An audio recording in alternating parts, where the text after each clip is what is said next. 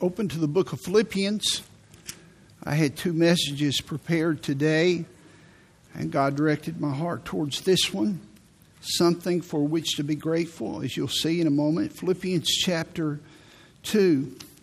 How many of you have ever been to St. Augustine, Florida? Could I see your hands?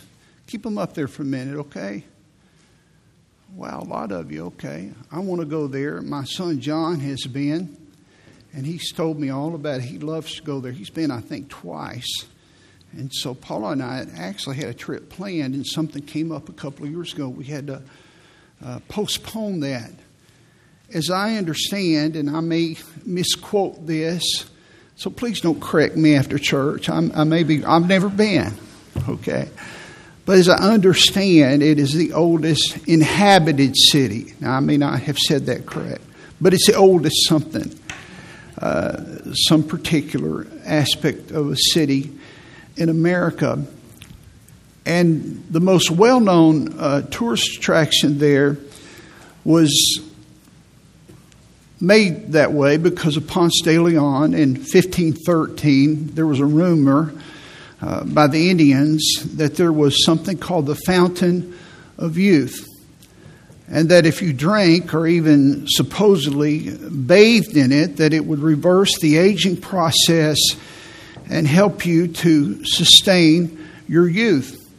And so he wanted to find that place. And so they have Paula and I were looking at pictures of it the other night there. And I don't want to spoil it for you. If those of you that drank from it, you can look into it later. And it's a little bit of a con there. But anyhow, point being, and this is, I want to take that concept. What if there really were a place? And by the way, there is a place called heaven. And the gospel is what gets us there, where there's an everlasting fountain of youth. I was listening to a Christian radio station the other day, and they were singing an old song. Man, I haven't heard that song in years. My dad and I would drive around town and sing it, the old primitive quartet. I think it's in our songbook, in fact. It's called Never Grow Old. Never grow old, we'll never grow old. In a place where we'll never grow old. They can't sing it that good. But anyhow, I love that song, and I love the verses. And the older you get, the more you like it. But what if there were really a place like that, even for unbelievers, that you could go and stay perpetually young? It really wouldn't be that good in a fallen state.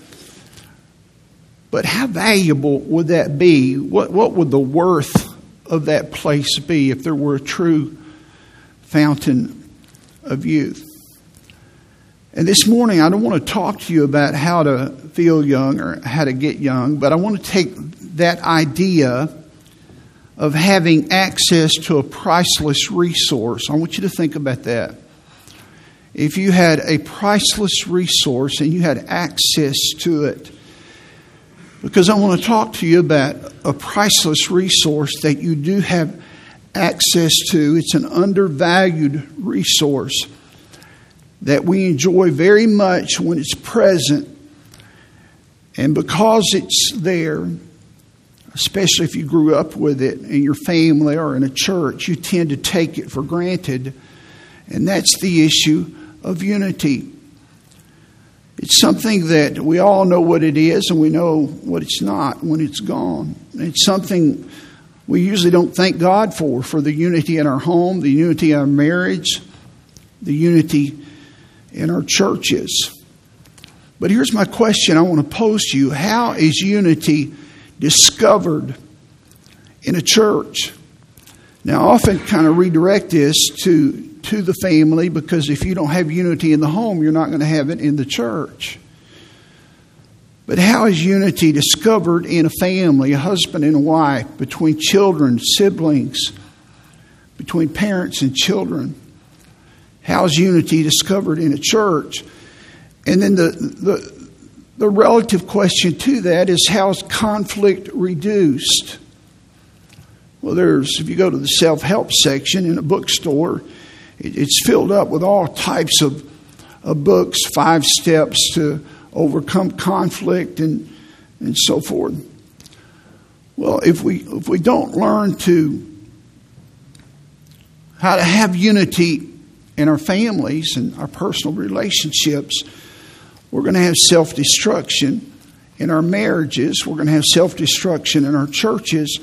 And the name of Jesus Christ is going to be tarnished and even ruined. Some of my worst memories, well, I'll just say it. I'm not going to give examples I made later, not in this message. But without question, the worst memories I have as a boy are business meetings at church. And I said that in the plural.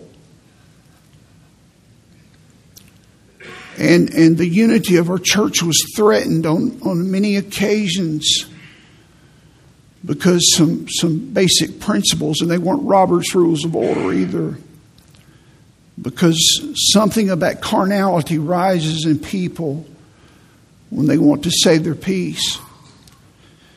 So here's my idea, and I want to get in the text here in the book of Philippians, and hopefully the Spirit of God will draw our hearts out. But the most important thing is not a recipe for unity. It's not 5 ways or 5 things you can do. The most important thing about unity is connecting to the source of unity. Because the source of unity makes unity possible. So what is the source of unity? What is the root of unity? Because if you're a Christian, the root of unity is available for your marriage, for your family, and for your church. You do not have to live in conflict. Now, you will experience conflict. Jesus said you would from the world, the flesh, and the devil. You will experience conflict. But many of us live in consistent, unnecessary conflicts and tensions because we do not know how to live in unity. But before you go into the practics and the mechanics of it, and God gives us some here, you've got to understand the source of unity. So I want you to look in your Bible and let's read just a beautiful passage. I love these verses in Philippians chapter 2. Really, one of my life verses is here. I have a lot of life verses, but here's one. Philippians chapter 2, look at verse 1. If there be, therefore, any consolation in Christ, if any comfort of love, if any fellowship of the Spirit, if any bowels and mercies. Paul, who's the human author, he says, fulfill ye my joy. That's interesting because he helped start this church. And when the people are not in unity, it affects the leader. Not just the leader, but others around them. He said, fulfill ye my joy. This is a joy book, and part of that is unity. That ye may be like-minded, having the same love, being of one accord, of one mind.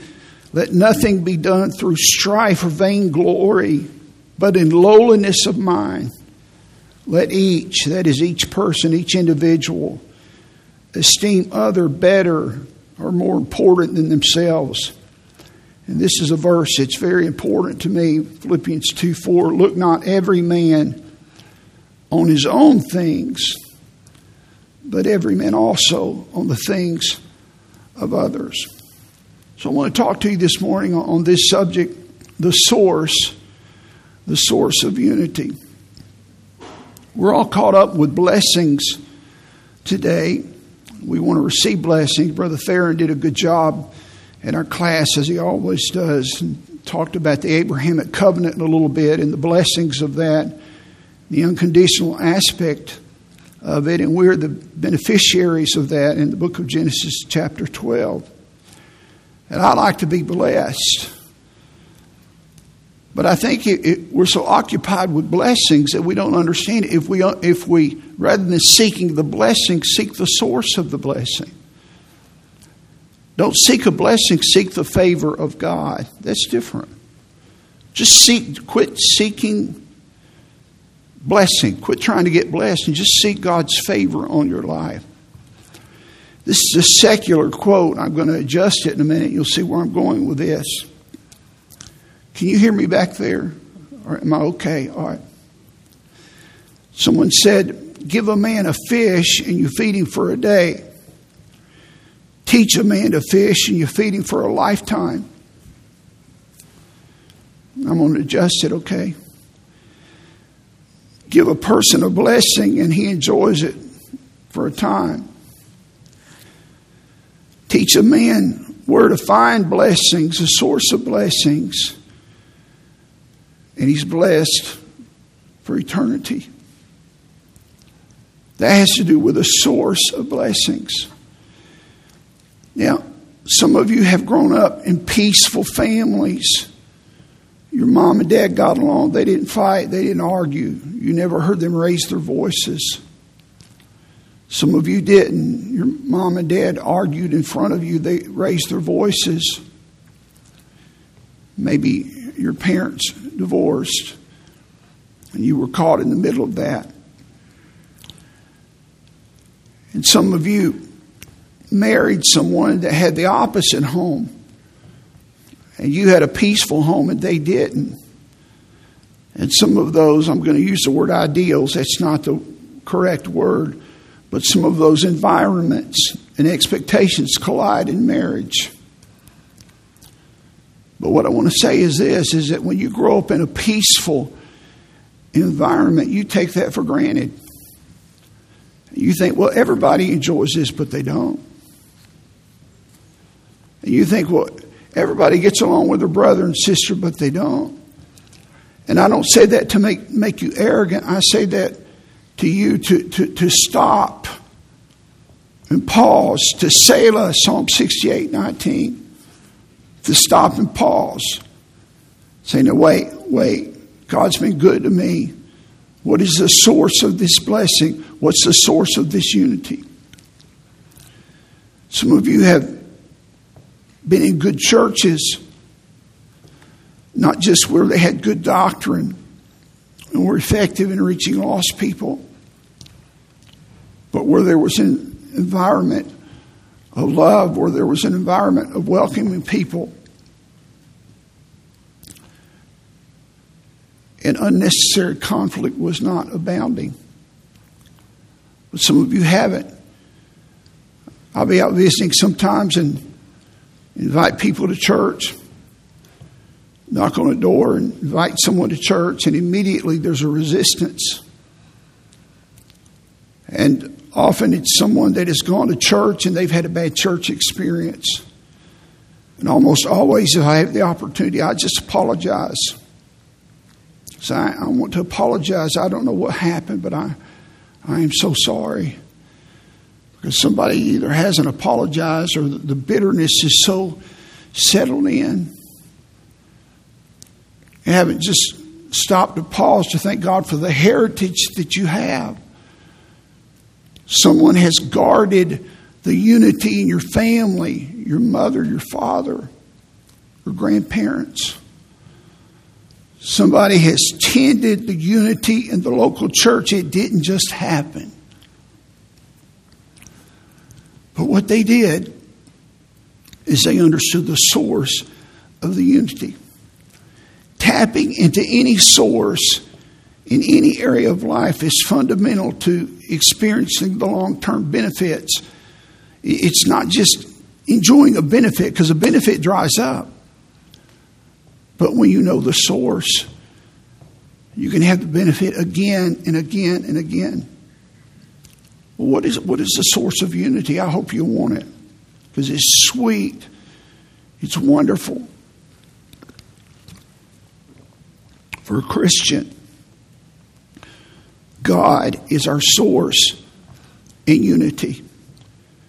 Now, before you turn me off, because that's not a real ornate statement, you need to marinate in that. God is your source in unity. Your source is not a what. It's not an organizational chart. It's organic, but it's not an organization. It's not mechanical. It's not manipulative.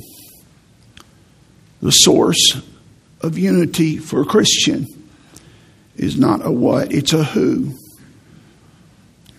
And that who is the presence of God. Now you see that here in the text. And look in Philippians chapter 2, if you would notice in verse 1, Philippians 2:1. 4 times the same word is used, and it's the word if. Philippians 2:1. If there be therefore any consolation in Christ, if any comfort of love, if any fellowship of the Spirit, if any bowels and mercies. Now, the resources for unity, we're going to talk about those later, are there. But you don't start applying the resources, which are consolation, comfort of love, fellowship, and bowels and mercies, or affections and mercies. We'll just touch on those momentarily. You don't apply those without the source, which is God. He's the one that grants those. He's the one that enables those. And we live beneath our privileges, not just in the church. I'm not trying to make my job easy. I want you to have a good home. I came across a wonderful quote by Jim Elliot. I think he was 28. He was very young when he was martyred by the Indians in South America. I was telling Paula this past week, I said, I'm such a simple person.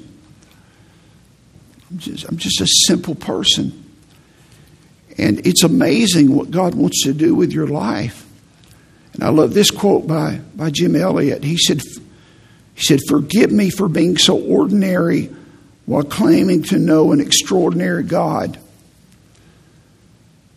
Elliot said, "Forgive me for being so ordinary when I know an extraordinary God." Someone said that the difference in ordinary and extraordinary is extra.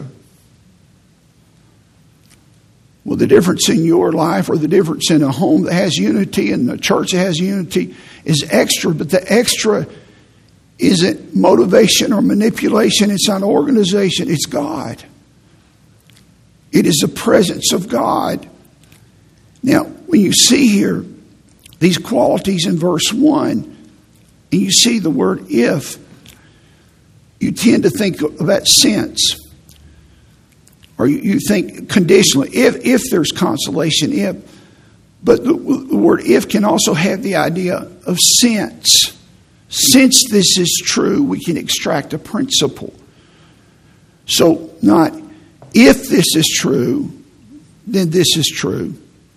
If this is true, because you need this foundational principle, it assumes, and stay with me, it assumes that something is already true. For example, if God is true, His promises will not fail. We're assuming God's true. Not, well, if He's true, is He true? No, if God is true, well, yeah, I believe that. Well, His promises won't fail.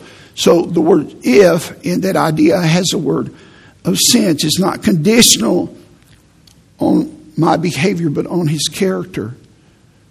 So when you read, and I'm not changing the scripture, I'm changing the usage of the word. It's important. You'll see where I'm going with this. Now look at Philippians 2:1 again. Since there be therefore any consolation in Christ, since any comfort of love, since any fellowship of the Spirit, since any bowels and mercies. So he's not saying if they're there.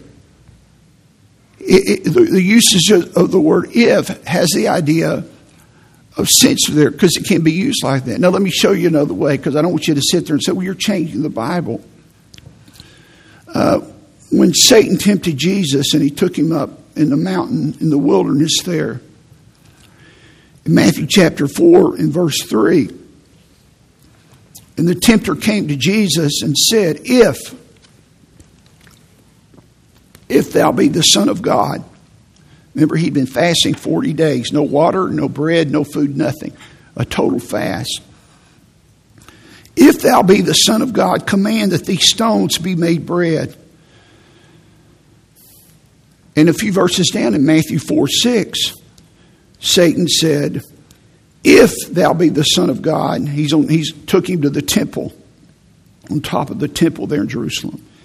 If thou be the Son of God, cast thyself down, for it is written, he shall give his angels charge concerning thee. And he left out some phrases here. He misquoted scripture, the devil did.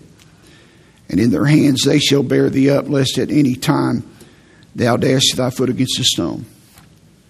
Now I'm going to tell you what I think. I don't think that Satan would say, now if you're really the Son of God.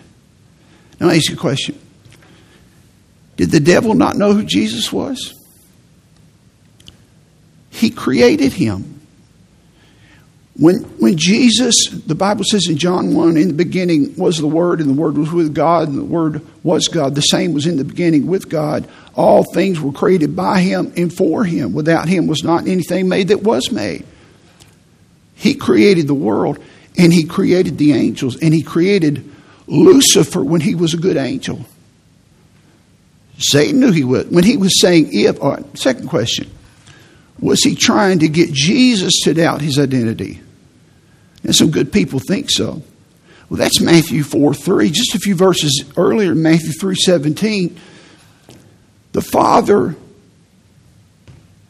said, "This is my beloved Son in whom I'm well pleased." Jesus knew his identity. Let me tell you what I believe, and it's important as we lay this foundation before I give the application to the message here. I think what the devil was saying, not if you're the Son of God, he's saying since you're the Son of God. If you're the Son of God, since you're the Son of God, eat some food. But don't just eat the food. I want you to use your miraculous power outside the will of God. And I want you to live as God rather than a man, which Jesus lived his entire life as a human being in submission to the plan of God. That was the Father's will.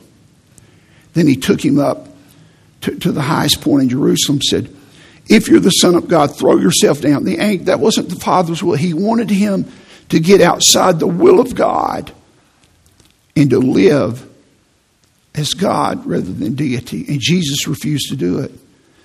So I'm using those examples because it's important to lay this foundation there in Philippians 2 with these four ifs, that it is assuming that these things are true. So it is God that enables a church to have unity. It will, if you want unity between you and your wife, between you and your kids, your brother and sister, who do you have conflict with? Well, if you're hearing this message, God's giving you the responsibility to initiate that. He's the source. Well, you don't know what they said. You don't know, but if you know the Lord, He is the source. But that person in that church, they fill in the blank. No, if you know God, God is your encourager. He is your enabler. He is your life. So again, look at Philippians 2:1. If there therefore be any consolation in Christ. I'm not changing the words. I hope I explained this. It's assuming that it's there, not if. Since there's consolation, you know where it is? It's in Christ. Console means encourage. Now here it's very explicit, and it assumes the same's true here. If any comfort of love, the comfort of love is in Christ. If, since there's any fellowship of the Spirit, of the Holy Spirit, true fellowship comes from the indwelling of the Holy Spirit. Very detailed. And then it assumes it in the last part of verse.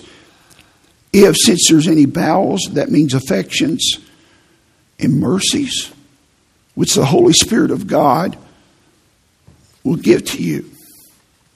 And He will help you. But you cannot have these qualities. I'm going to just touch on them in a surface way and take a deeper dive on them.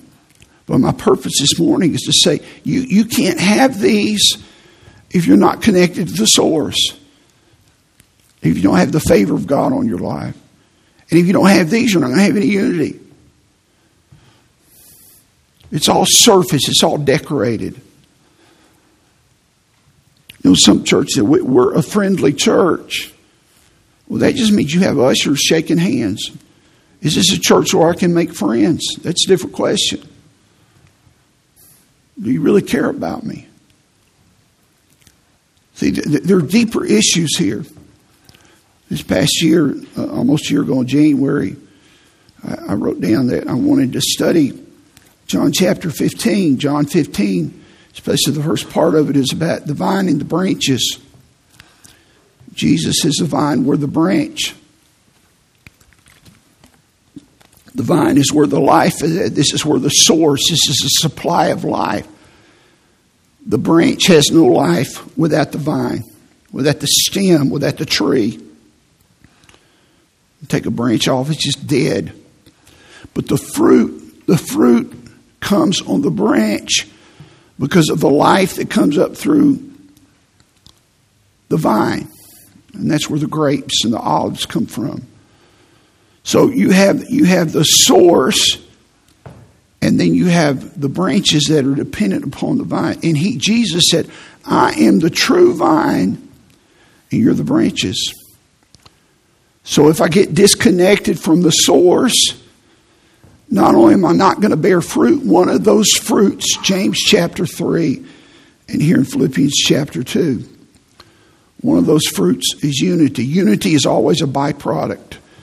You don't find unity, unity finds you. You ever met somebody and you walk away, and this is true in James 3, the last few verses, you say, man, they're just easy to get along with. Easy to be entreated is what it says in James 3. They're just, they just walk with God. They're not easily offended. Great peace have they which love thy law. Nothing shall offend them. They're not petty. They're not looking for an opportunity to be offended. They know the source. They're connected to the source. See? It happens in your family. It happens in the church. There's a lot of things I want to say, and I don't have time this morning. There's a book I want to recommend to you. Some of you may have it, but Andrew Murray wrote a book called Abide in Christ. I just want to read a couple of paragraphs. It's not long. But he talks about this abiding, this vine and the branch, the relationship to the branch and the vine. Would you listen to this? I don't like to read things. It's just a little bit. It's not long, but just listen to this. He says this parable that is in John 15 of the branch and the vine teaches us the nature of the union. I like that word union, the connection. The connection between the vine and the branch is a living one. It involves life. No external temporary union will suffice. No work of man can affect it. I guess I could, but if I started running around on the platform, you say, Rick is drunk today. What is wrong with him? Someone said one time that truth is preaching is truth delivered through personality. That's not who I am. And God will work through me who I am and make me a better person in that way. No work of man can affect it. The branch, whether an original branch or an engrafted one, is such only by the Creator's own work, in virtue of which the life, the sap, the fatness, and the fruitfulness of the vine communicate themselves in the branch. And so it is with the believer too. His union with the Lord is no work of human wisdom or human will, but an act of God, by which the closest and most complete life union is effected between the Son of God and the saint. God has sent forth the Spirit of His Son into your hearts. The same Spirit which dwelt and still dwells in the Son becomes the life of the believer. It's His life in us. In the unity of that one Spirit and the fellowship of the same life which is in Christ, He, that is us, we are one with Him. As between the vine and the branch, it is a life union that makes them one. And this is the source of you. Listen, stop trying to have unity. Just stop trying to get along. Just God, I need you in my life. I need you to help me and connect with Him. Now let's look at it in these qualities very quickly. and see how this works. First of all, in Philippians 2:1, if or since there therefore be any consolation in Christ. We have consolation. The word consolation is used several times in the Bible. It means to comfort, but it specifically means to comfort by words. You comfort people by your words, by what you say. It's not spooky. It's not some generic thing. The comfort comes by the words. Now watch this. But here he says, any consolation comes in Christ. It's His words that comfort me. And in fact, the entire Godhead consoles us. Let me give you some verses. Romans 15:5. Now the God of patience and consolation, there it is, grant you to be like-minded one toward another according to Christ Jesus. He's a God of patience. He helps you to be patient with people. He is a God of consolation, of comfort. He comforts with His word. He comforts you when you read His words. He takes up Scripture verses. When I'm preaching, I will say something or read a verse, and He will bring other things to your mind, and He will comfort you and grant you to be like-minded with other people with whom you have conflicts, to correct and also to prevent them.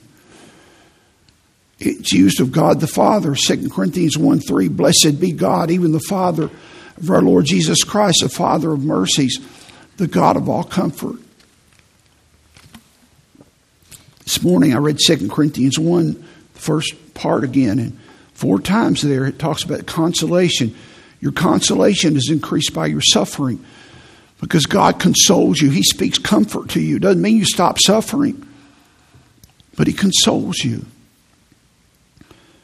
The Holy Spirit consoles you. Acts 9:31.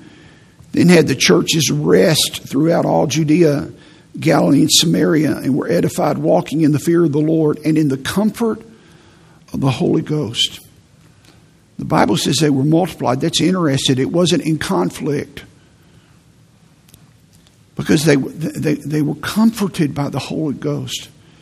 There was a man, when Joseph and Mary took Jesus to be dedicated in the temple, there was a man there named Simeon. He was a godly man. And God had told him something.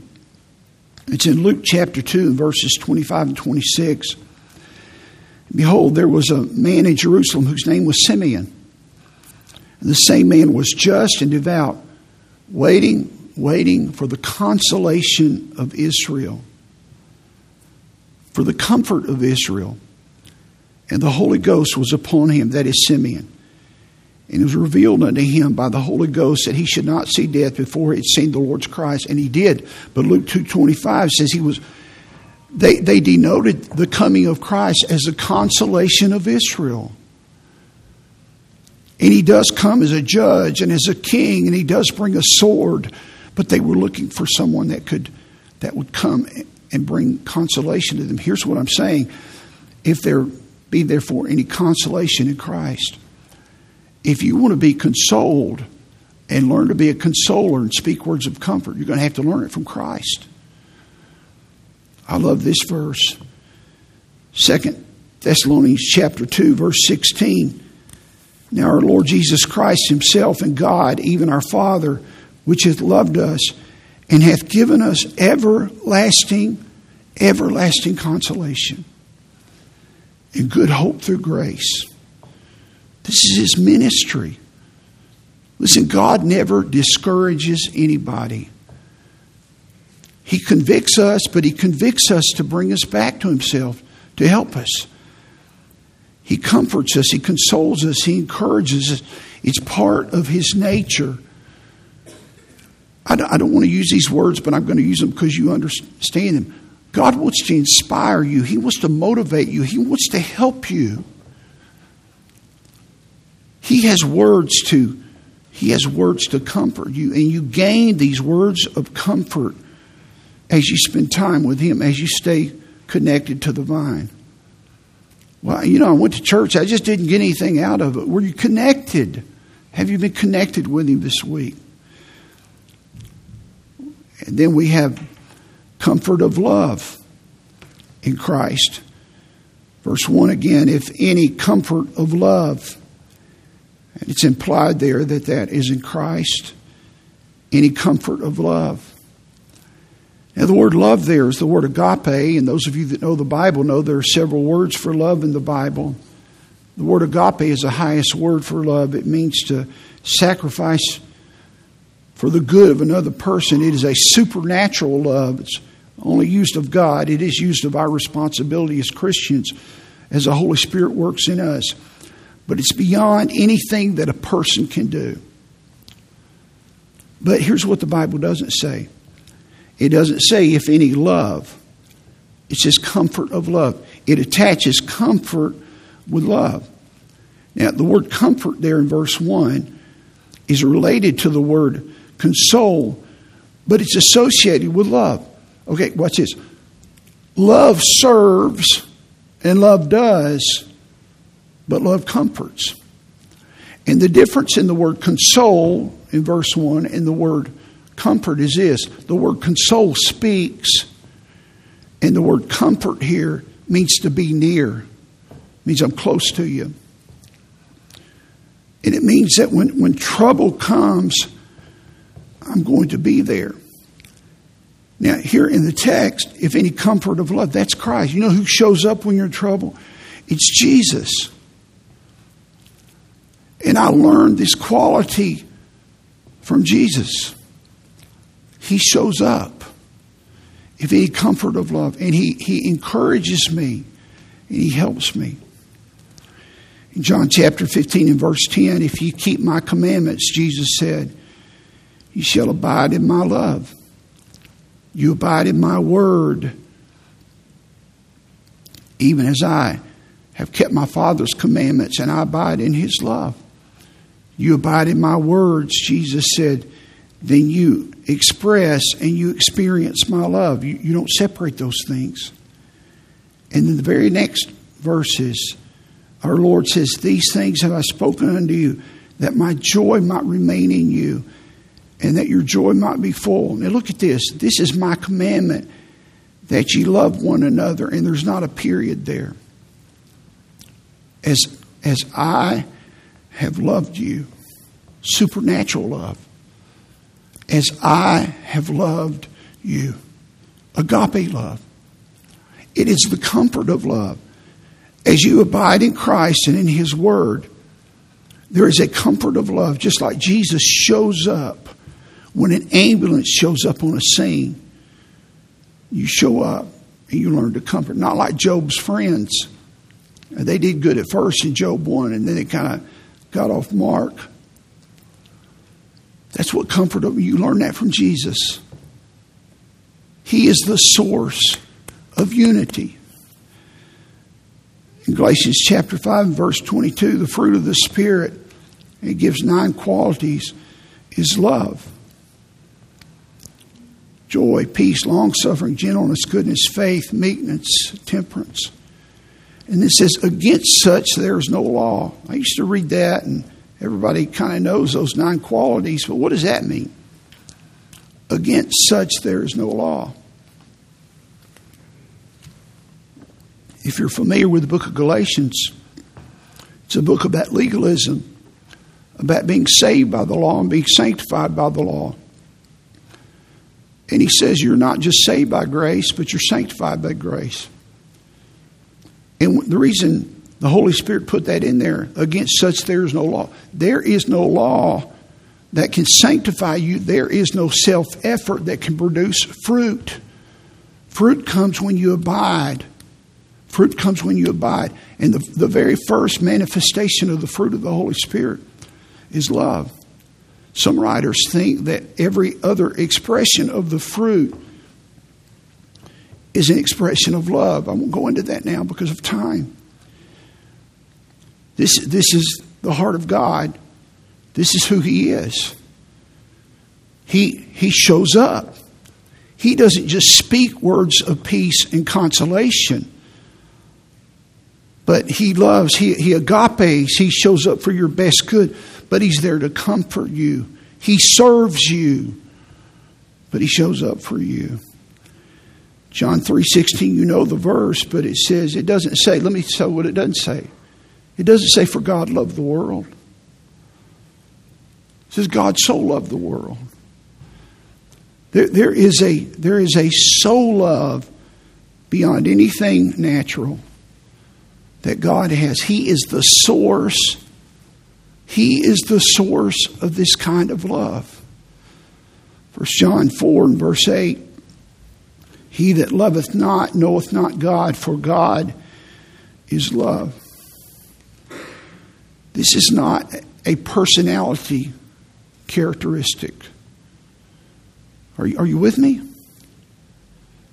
Remember the vine? You have the life. I remember people say, oh boy, when you are walking with God, you get the power of the Holy Spirit to win souls. Yes, you do. And it, period there. But you get the power of the Holy Spirit to have love, joy, peace, long-suffering, gentleness, goodness, faith, meekness, temperance. And this is what the abiding does. It connects you so that it transforms you to help you transform your environment. In Romans chapter 5 and verse 5, the Bible says, and hope maketh not ashamed. The word ashamed often means it doesn't disappoint. Like, oh man, I'm ashamed. I expected this and I didn't. Hope never disappoints you because the love of God is shed abroad in our hearts by the Holy Ghost, which is given unto us. I want you to notice those two words, shed abroad. It means to gush. It means to pour out. It means the moment you got saved, you received the Holy Spirit of God. And implanted in you was a pouring out, not just of His presence, but the pouring out of His nature. And you received a desire to love God and to love people, especially God's people. And the closer you get to God, the more you want to care for people. And the more, watch this, the more you want to console them, the more you want to practice the comfort of love. But I could have gone through this and just said, well, here's what you do. You get in the car, you forget it tomorrow because you're not connected to the source. Love comforts. And this is part of the matter of preserving unity. But you will not do this if you're not connected to the source. In Colossians chapter 2, notice in verse 1, Paul said, for I would that ye knew what great conflict I have for you, and for them at Laodicea, and for as many as have not seen my face in the flesh, that their hearts might be comforted, being knit together in love. Now there it is again, the comfort and the love. The comfort is knit together with the love. You see that? Comfort and love. That's what he's saying. God, and Paul said, I have this for you. He doesn't say it, but we know he got this from God. The words knit together there mean to join together, and it has the idea of coming together because of affection. God gave him that affection.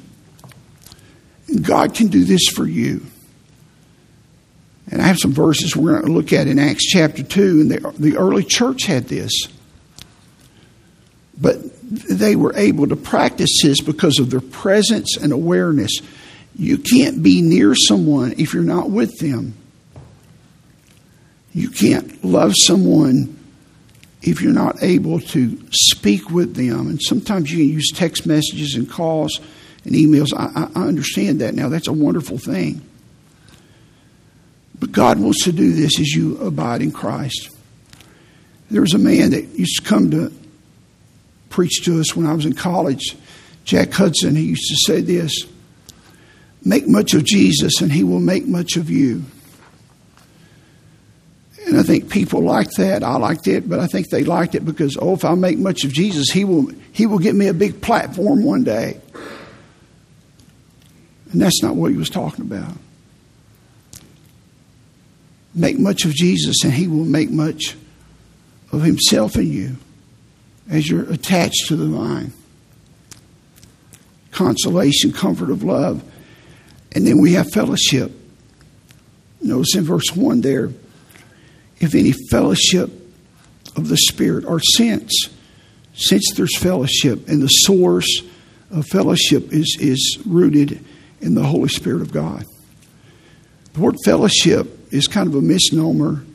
Tonight we'll have some things to eat over there, and typically through the years, hey, come to this activity. We're going to have food, fun, and fellowship. And we're associating eating with fellowship. Well, that's eating, and you can have fellowship, and it's a good place. They practice in the book of Acts over meals. It's a good place to have fellowship. But it's possible to have a meal and not have fellowship. The word fellowship means to communicate based on what you have in common. And the Holy Spirit is the one that brings those things in common. In Galatians chapter 4 and verse 6, the Bible says, because you are sons or children of God, God has sent forth the Spirit of His Son into your hearts, crying, Abba, Father. Here's a verse with the Trinity. You have God the Father, the Holy Spirit, and the Son of God. And for every believer, God has sent forth the Spirit, the Holy Spirit of the Lord Jesus Christ. If you know Him, into your hearts, and the Holy Spirit cries, Abba, Father. I cannot do justice to that word. Some people have said it means Papa. Some have said it means Daddy. And some people, they get up and say, oh, that's not what it means. And it's an Aramaic word. Okay, it's hard to explain. Let me put it this way. It's an intimate term. If you watch the old movies in the 1800s, not 1800 movies, but dated to that time, they used to call, the children had a very formal relationship with their father, and that's what they called him, Father. You know, it was very distant and formal. That's not what that word is. There's a connection there. And the Holy Spirit comes in, and I know that I am His and He is mine. And you have Him, the Holy Spirit of God. And He cries, Abba, watch this. We have the same Son, the Son of God. We have the same Father. We have the same Holy Spirit that indwells us. We have these things in common. This is the basis of our fellowship, not this building. And you don't even have to be in the same church. You don't even have to agree on everything jot and tittle-wise with doctrine. Ezekiel 11:19. And I will give them one heart, them, plural, one heart, a group. You talk about the nation of Israel, but it applies to us here. I will give this group one heart. I will put a new spirit within you. And I will take the stony heart out of your flesh. This happens at conversion. And I will give them a heart of flesh. Where you can feel something. Where you can feel God. Where you can feel the burdens of other people. You don't have to be an extrovert, but there's something within you that stirs, and you have this love for God.